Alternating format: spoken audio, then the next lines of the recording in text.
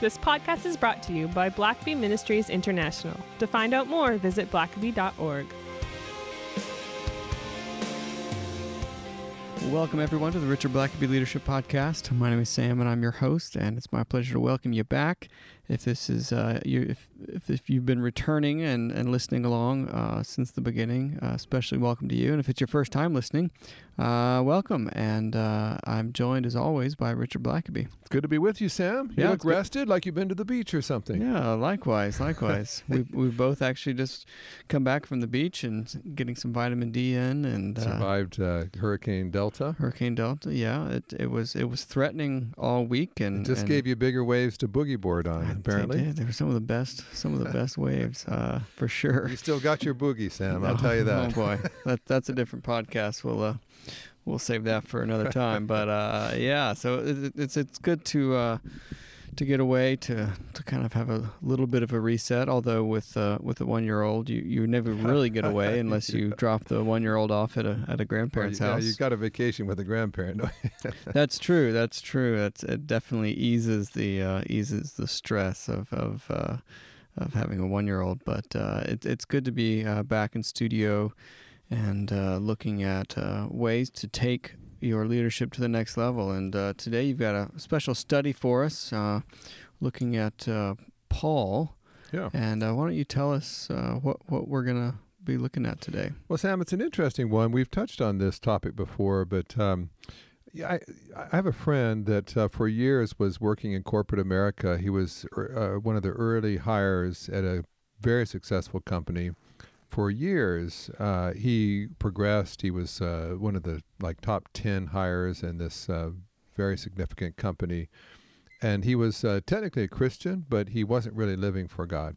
And then at a certain point, like a decade or more in, he has a real encounter with God. And all of a sudden, he's trying to live for Christ now. And he's never been a witness. He's never taken a stand. Never really practiced his faith openly. No one would ever know he was a Christian before, but now they're going to know. And he's not obnoxious about it, but he just tries to sort of come out of the closet, if you will, as a Christian. Well, that causes, it's a very secular company, very publicly traded company. And he doesn't push his faith on anyone, but he starts to get on people's radar. Oh, he's gotten religion. And ultimately, long story short, he gets ushered out the door.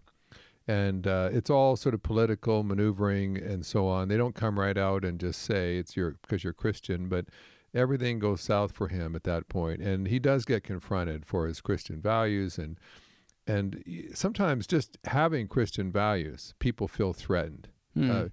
People feel, and I've seen this. Which I think we could probably do a whole podcast on just having those values and how that's seen as a threat to so many. And they feel judged. I mean, I remember way back when I was still working my way through college, and I'd be working on a construction crew and out of town, and they'd all want to go to a bar or something like that. And they knew I was a Christian. They knew I didn't do that.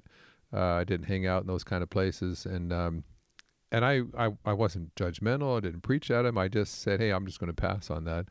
But still, they knew why I was passing. I never say why I passed. I said, "Hey, I didn't condemn them for doing what they want to do. It just simply, I was going to just, hey, I'm just going to go back to the room, and I'm worn out. I tried to be gracious. I tried to find some excuse, but it was like, well, why won't you come with us? Why are you too good for us? No.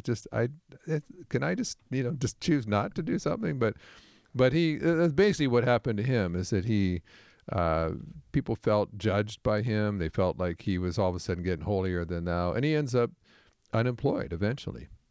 Now, God got him back on his feet, and he's gainfully employed today, but that happens a lot. And the question he had was, all the time that I was not walking with Jesus, I was zooming up the corporate ladder. Why is it? And everybody liked me, and not a thing in my personnel file about ever having a conflict. And all of a sudden I start living for Jesus, and that's when all the trouble starts happening. I start getting written up and called into my boss's office. And so why is that? Why is it that sometimes the closer you get to God, the more you try to do for him, it seems as if more troubles arise at the same time? And there's a wonderful verse, you mentioned Paul earlier. And in 1 Corinthians chapter 16, Paul's kind of wrapping things up in that final chapter of that book. And he's kind of giving the Corinthians his travel plans. And verse 8, he says, but I will stay in Ephesus until Pentecost. And then verse 9, he says, because a wide door for effective ministry has opened for me, yet many oppose me. And I've always been fascinated by that verse 9. He says a wide door of opportunity has arisen. It just seems as if God's opening so many doors right now for me to see people come to Christ and start churches and minister for him. And then in the same breath, he says, but many oppose me. Which, we often think of open doors and, when God closes a door, he opens a window and those types of the sentiment is when the door is open, it's easy. Yeah. But Paul would seem to suggest otherwise. Yeah. It's funny. It kind of reminds me of that joke where the guy said, my uncle used to always say, one door closes, another opens. He says, and he goes on to say, he was a great philosopher, not a great carpenter. Anyway, I digress. Yeah. Anyway, so why does that happen? You would think, and I think whether we would say this out loud or not, our sense is when I really get red hot for God, that's when he ought to just pave the street for me. Yeah. Just ought to make way. Richard's money on fire starts now. falling from the sky. And, mountains are made level. Well, and at least when it comes to just doing God's work, maybe I don't get rich, but if I'm on fire to tell people about Jesus, I shouldn't get. If I'm all of a sudden I'm witnessing to everybody at work, why would God let me get fired from work? Well, why wouldn't God protect me so I can win lots of people to Christ? But and so with Paul, Paul has raised people from the dead. Paul has been bitten by poisonous snakes, and God has protected him from that. People have plotted to kill Paul, and God protected him from being killed. Why can't God just remove the opponents? Why can't God just silence all of those people that are just hounding him all the time? If I were God and I want to get, and this is the first century, I'm trying to get this church grounded and spread out. And I've got an apostle, Paul, willing to go anywhere, do anything, preach anything for me. I would have like a legion of angels guarding that guy and just saying, you mess with that guy and you're in trouble. Like I'll send Gabriel after you.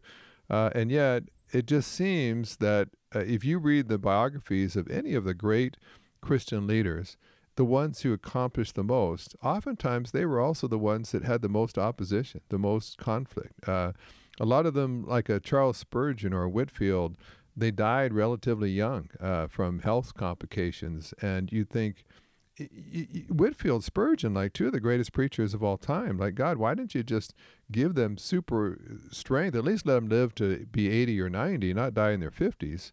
But for some reason, in God's economy, as he opens doors, you can pretty well take it to the bank that negative things will rise up right along with the positive. And so, and I suspect that you have some observations. I do. in that regard. And so why would that be? Well, let me just throw some of them at you. One is just that when you start doing things for God, you attract people's attention. People don't notice you beforehand. They don't even know to criticize you before because you didn't stand out. You weren't doing anything of note. And so, as long as you play it safe all your life, you may not have a lot of opponents. You won't get anything done. You'll look back on your life and there'll be nothing to show for it, but at least you won't have had a lot of opposition. Yeah. And so early on, you just got to decide, how much do I want God to use my life? And if I really want God to use my life to bless others, to build his kingdom, to see people come to Christ, then I'm going to have to be unsafe. I'm going to have to draw people's attention. I remember when, and it happens in so many ways. I remember when I became a seminary president, we were hardly able to pay our bills. We were very small, and God began to bless, and we built a lot of new buildings. We increased student size and so on. And so we're all praising God. Look at all the new housing we have. Look at the guest house we built. Well, all of a sudden we get slapped with an arbitrary tax bill where the county has just completely arbitrarily just looked and said the same thing. Look at all the stuff they've got up there. Let's just triple their taxes. No basis, no grounding, just triple. And I end up going to court for a couple of years battling this. And while I was there, at least, we won every court case, but we had to hire a lawyer and spend time in court and challenge all their findings. And it's like, when we had nothing on the Hill, nobody was trying to tax us and trying to get any money from us. But as soon as you start having success, you just start attracting notice. And some of that notice will be positive. People may praise you, but there'll be others ready to tax you, criticize you, attack you some way. That just comes with the territory. If you're a leader and you get up on the platform, people have noticed you now, and for good or for ill. Second thing is when you do something, you open yourself up for critics, for trolls, for armchair critics. You just write a blog or put out a tweet. It's been funny to me sometimes. I'll maybe put out I've got a Twitter account. I put stuff on Facebook, and I'll put something out that I'll think is relatively straightforward about God or the Christian life or something. And I'm always surprised sometimes by the trolls, by the people that just are on you, and sometimes I get these really nasty attacks, and sometimes if I'm in a weak moment, I may click on them to say, well, who is this person? And number one, they're almost never one of my followers or friends or whatever, but somehow this has come on their radar. And they may have 4 followers of their own, but they want to just troll people that have followers and just give them a hard time. And you get to the point anymore in this kind of age where you can think, is it even worth it? I mean, when I do put something out there, it always encourages people. I also have a lot of followers who just are grateful every day. They'll say, I'd look for your message every day because it's encouraging, it makes me feel great. But then you think, but now I'm subjecting myself to armchair theologians and critics and atheists and other things, and is it worth it to face that? And so as soon as you write a book, now you've got experts who've never written a book necessarily, but they're ready to critique yours and explain why no one should read it. And so you've got to have kind of a tough skin. And you just have to not read the comment section. Yeah, and most of the time I just really, really try not to, because it's rarely ever edifying. But it's so much easier to criticize than to actually put your own creative work out there. Like anybody can say, oh, well, what about X, or what about Y? It's like, well.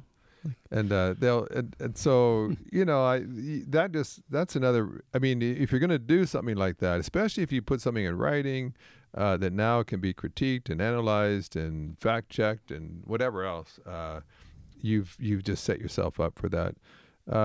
Several other things why that can happen. A third one, on a little different note, is when you do start leading, when you do start focusing and serving the Lord, you can become distracted. And I've actually known people that were trying to do good things. Like maybe you're a pastor and you come to a church that is at death's door and you're trying to turn it around. So you start putting in long hours trying to fix that church and trying to satisfy disgruntled members and retrieve people who've left the church and that kind of thing. But in the process of trying to do a good thing, you neglect your family. You neglect your health. Yeah. You neglect your own walk with God. And so all of a sudden your wife's not happy or your kids are on drugs, and you think, why am I getting all these satanic attacks? Why all this spiritual warfare? Here I am trying to save a church from dying, and I've got all these attacks. And sometimes they're not even necessarily attacks. It's just that you got so obsessed with trying to do good. Or maybe you started a company and you just don't want to go belly up. And so you're putting in every evening, you're putting in long hours at the office, but you're neglecting your wife, and all kinds of trouble can result from that. And so again, when you're trying to do good and then you wonder, why did you get slammed with something bad?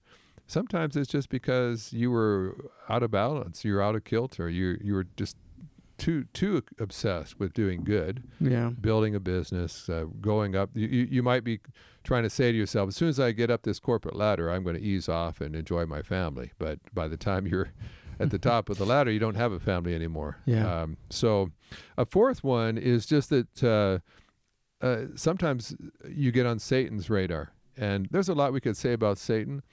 Sometimes I think he gets too much credit.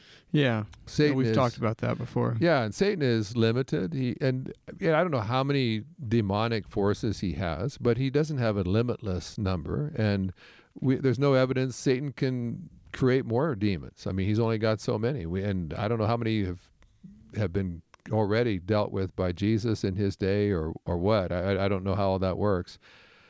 But I don't know that he has 7 billion demons. I don't know that he has as many demons at his disposal as there are people on the planet. And so I don't know that, there used to be the old picture of everyone had an angel on one shoulder and a demon on the other.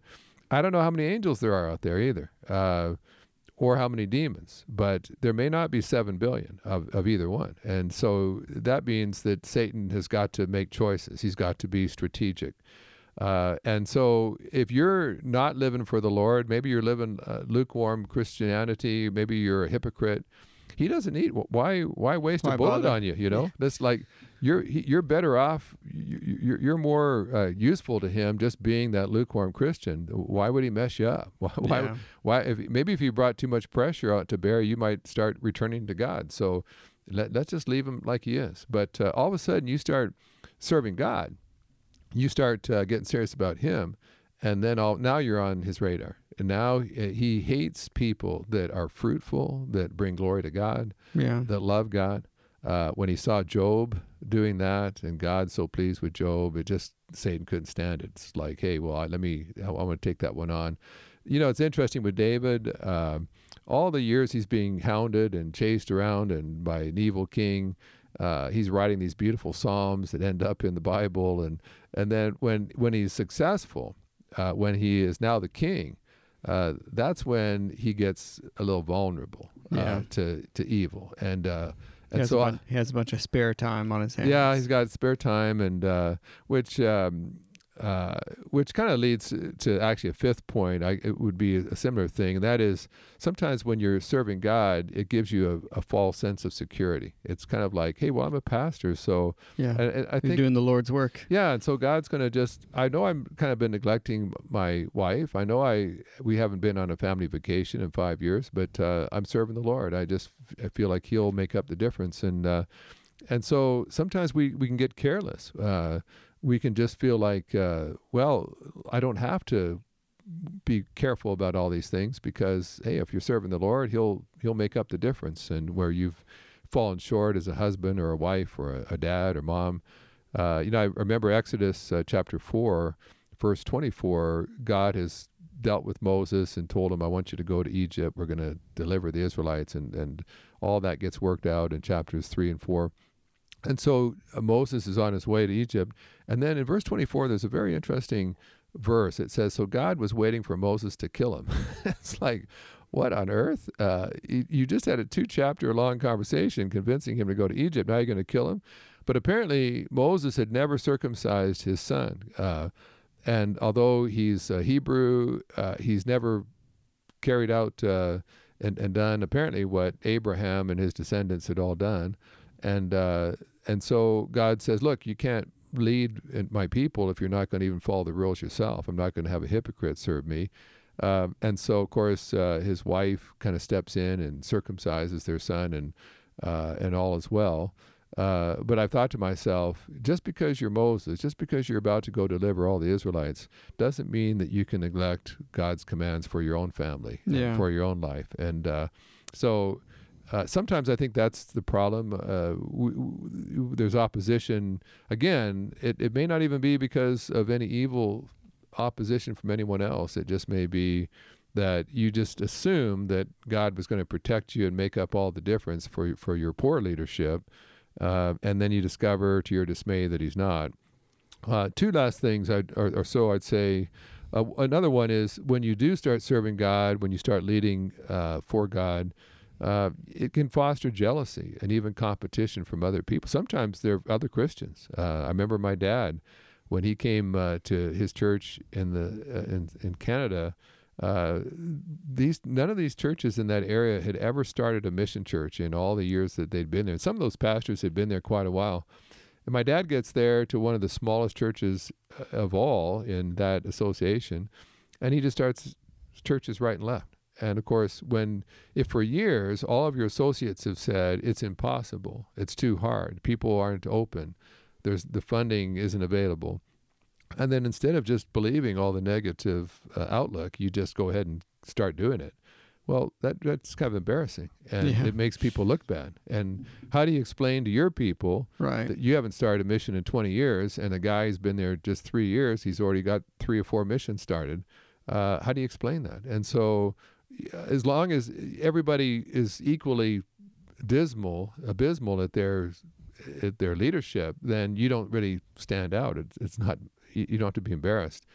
But when all of a sudden someone starts showing that it can be done, that it's not impossible, there is a way, well, that's going to cause people you're going to ruffle some feathers. You don't have to be looking for trouble. My dad was never a prideful person. He never went around bragging about what he had done. But nonetheless, as soon as you rise above, as soon as you break the trend, you get on people's radar, and your success may put them in a bad light. And so don't be surprised. And my dad faced some of the worst opposition and critics he got were from his own colleagues, from his own fellow pastors, not necessarily from unbelievers or atheists, but from fellow Christians, people in his own denomination, because he was having some success. So and Paul had the same thing. Paul was constantly being hounded by people in Corinth and other places, trying to criticize him and backbite him and try to diminish what he had done, and you pick that up throughout his letters.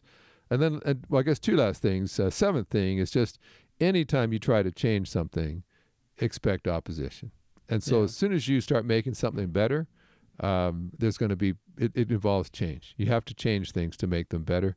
And so that will really catch you off guard. I remember when I came to a struggling church, and it had been declining for years, but all of a sudden we start growing and new people start joining. You'd think everybody would be happy. Hey, we've got more hands to help do the work now. We've got reinforcements coming in. We got some fresh arms and legs here to do the work here. But there were people who liked being really needed. They liked being swamped with work. They liked having influence in a small pond.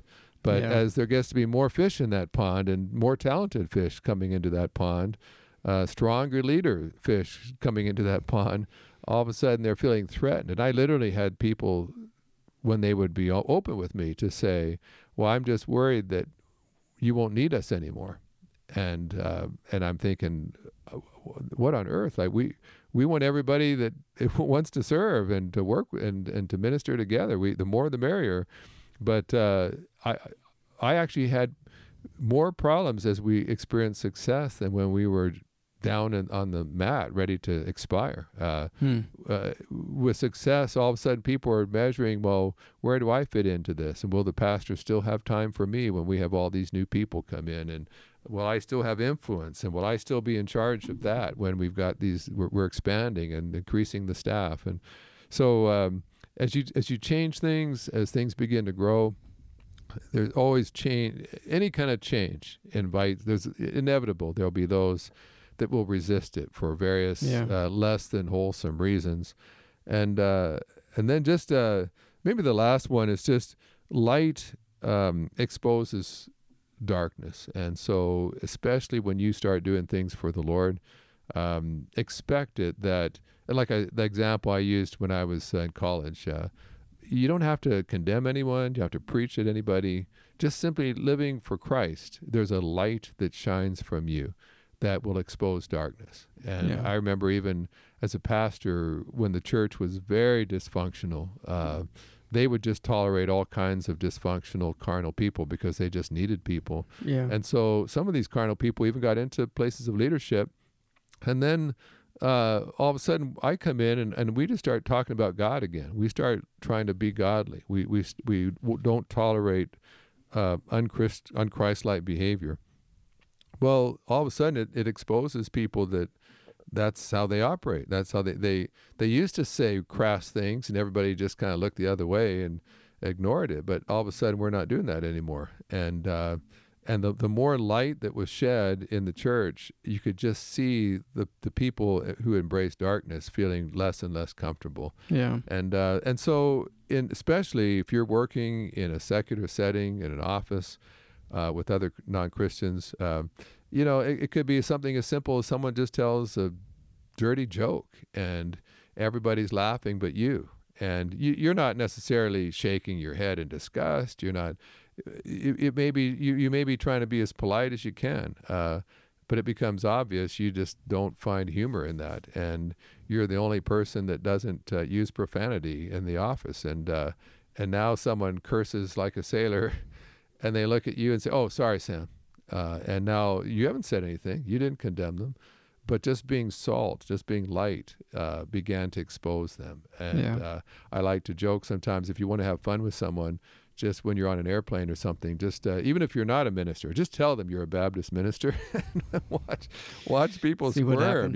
I try not to just lead with that because it can set people off right away. I want to at least build a relationship first. But I've had where I've finally told people what I did, and inevitably they want to start confessing their sins to me, and I haven't said anything. You just tell them I'm a Baptist minister. They'll start telling you, "Well, I haven't been in church in years. I grew up in church. I really should get back. I've just been so busy." And it's like, why are you telling me all this? But and so when you if you're gonna, the more you're gonna draw closer to Christ, the more like Christ you become. The more of a contrast there will be between you and the world around you. And they ultimately crucified Jesus. The world around him couldn't, the unchristian world, the unreligious world, the sinner world actually kind of was attracted to him. But there were forces, though, that just could not tolerate him and the light he shone upon them. And I think that was Paul's issue as well. The more he fervently sought the Lord, the more opposition there was as well. The more success, the more opposition. And so don't be caught by surprise by that. It's going to happen. If it happened to Paul, if it happened to Jesus, don't be surprised when, as you are trying to step out in faith and do what you feel like God wants you to do, that on the one hand, there'll be new opportunities. On the other, there'll be new opposition. Well, that's great. Let's take a quick break here, and we'll wrap up when we come back.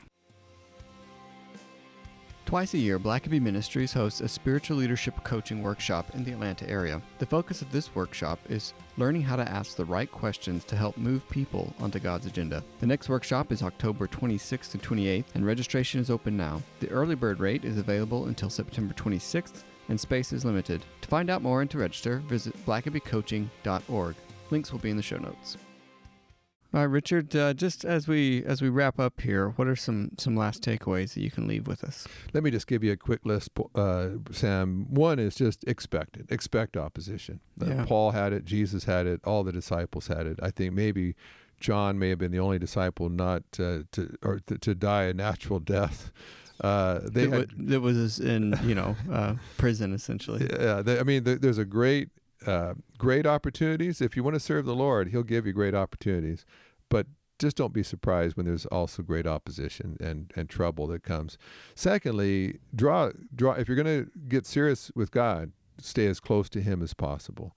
The greater your profile, if you get promoted, sadly, as some people rise up on the corporate ladder, as their church grows, as their influence grows, they believe that they have less time to be with God. I would say it's just the opposite. The greater your profile, the more you need to spend time with God. Yeah. The more of a target you become to Satan and to others as well, the more that people want to take you down. And so if God is blessing you and giving you greater opportunities in ministry and leadership roles, then spend that much more time with Him, staying close to Him. A third thing is just develop a prayer team. Get some people around you that are praying for you, because especially I had one CEO friend of mine was strongly urged to run for the U.S. Senate for her state, and she asked me to pray for her about that. And I thought she'd make a great senator, but I just really grieved. She was in a vulnerable place with her family, was really needed by her kids at that time. And I could just envision the vicious attacks and the lies and the slander that comes with the political world. And I didn't want her to have to go through that, but I did say, listen, if you're going to run, you better have a big prayer team. And so whether you run for Senate or you're just, you're moving up the corporate ladder, you've just been made the CEO, have people praying for you, because Satan just delights in having prominent Christians fall. And don't think that it would never happen to you. I don't think I've ever known a prominent Christian that fell into scandal and to sin that ever thought it would happen to him or to her. And the fourth thing, just draw closer to your spouse. The more that you're leading in a prominent way, that again, it's not a time to neglect your spouse. It's a time to get very close to your spouse. And I've shared before, but oftentimes my wife will be sensitive to things that I'm not noticing. She'll be aware of dangers that I don't even pick up on, especially a lot of times with other women. Your wife, if you're a man, your husband, if you're a woman, they know how men think or how women think. And so stay close to them and heed their warnings. I would just say if they sense there's something wrong, or if they just see in your life that things are getting to you, you're getting short-tempered, you're getting irritable. Spouses have a wonderful way of just calling a timeout and saying, "Hey, listen, I know you think you can handle this, but it's wearing you down, and I'm concerned about this." And then finally, you're ultimately going to have to decide where you're going to focus. You could focus on the possibilities, or you could focus on the problems. And you can't ignore opponents. I mean, you've got to be aware of them and aware of their attacks. Sure. But that should not be driving your life. It shouldn't be driving don't let your critics, your enemies, set the agenda for your leadership. You're going to have to deal with them in some way or another, but let the possibilities drive your leadership. No matter what it is you're leading, look for those doors of opportunity like Paul did. Paul never missed an opportunity. He had to keep his head up sometimes so that it didn't get chopped off by an enemy coming from behind. But that never stopped. His focus, his drive was always the possibilities. And every time you read a letter from him, he's always talking about, well, I'm planning to go to Spain, or when I get to Rome, or I'm going to be doing this. I head to Jerusalem right now. He always was focused on the open doors and where he was headed next. He'll mention the opposition. Sometimes, like in this verse, he'll do it in the very same verse. But you know what's driving him. It's not the problems, it's the possibilities. And so don't be surprised by them, but don't be hijacked by them either. Well, as we try to elevate your leadership, this is always just a great reminder to know that as you stand for Christ and for those values that matter, that there will be difficulty ahead. And thanks for taking us through this, Richard. And I want to remind those listening that a week from now, we're going to have a live Tuesday morning devotional. We haven't had one in a while. Yeah. We were doing that for quite a bit during lockdown and in the beginning of the year. But we've got one coming up. So it's October 20th, 10 a.m. Eastern Time. It'll be live on Facebook and YouTube. So be looking out for that. And we'll see you there. Thanks for listening to the podcast. If this is something you enjoyed, it really makes a difference if you leave a review and a 5-star rating on Apple Podcasts or wherever you listen. Don't forget to subscribe and share with your friends. We always love hearing from our listeners, so email us at podcast@blackaby.org.